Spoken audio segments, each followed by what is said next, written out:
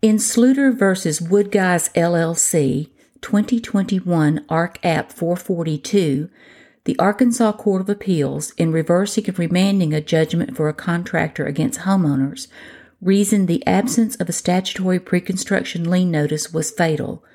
The result was the contractor could not recover on either its oral contract or in equity under quantum merit. Judge Brown explained. In its order, the Circuit Court found Wood Guys to be a home improvement contractor and that it is not barred from bringing the action to enforce its contractual claims. However, the clear language of Arkansas Code annotated sections 1844, 115A, 8, A, and B expressly state that a home improvement contractor may not be a lien claimant under the direct sales notice exception. According to the express language of the statute, because Wood Guys is a home improvement contractor, it is not entitled to the direct sales exception to the notice requirement. Consequently, Wood Guys' lien rights and its right to bring an action either at law or in equity, including, without limitation, quantum merit, are conditioned on the delivery and execution of notice, which it undisputedly failed to do.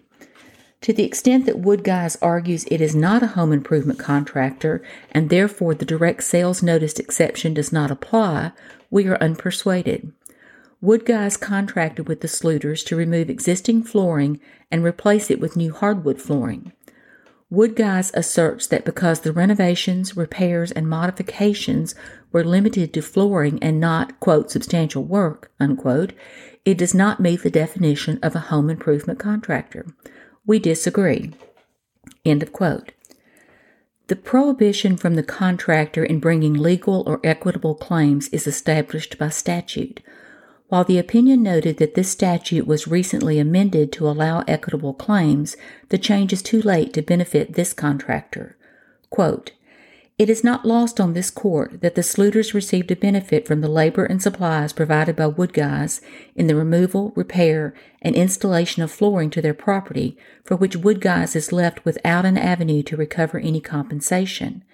However, when the issues in this case arose, the relevant statute barred all claims, both contractual and equitable, without pre-construction lien notice. In 2021, the legislature amended the mechanics and materialmen's lien statutes, removing the bar against equitable claims, instead providing only that residential contractors may not avail themselves of the benefit of a lien without giving notice before commencement of work. While this legislative amendment comes too late to aid Wood Guys, it now provides a way for residential contractors to seek redress, even when they fail to execute and deliver pre-construction lien notice. Accordingly, we reverse the Circuit Court's order and judgment entered in favor of Wood Guys and remand the case to the Circuit Court for a consideration of attorney's fees in favor of the Sluters. End of quote, end of decision.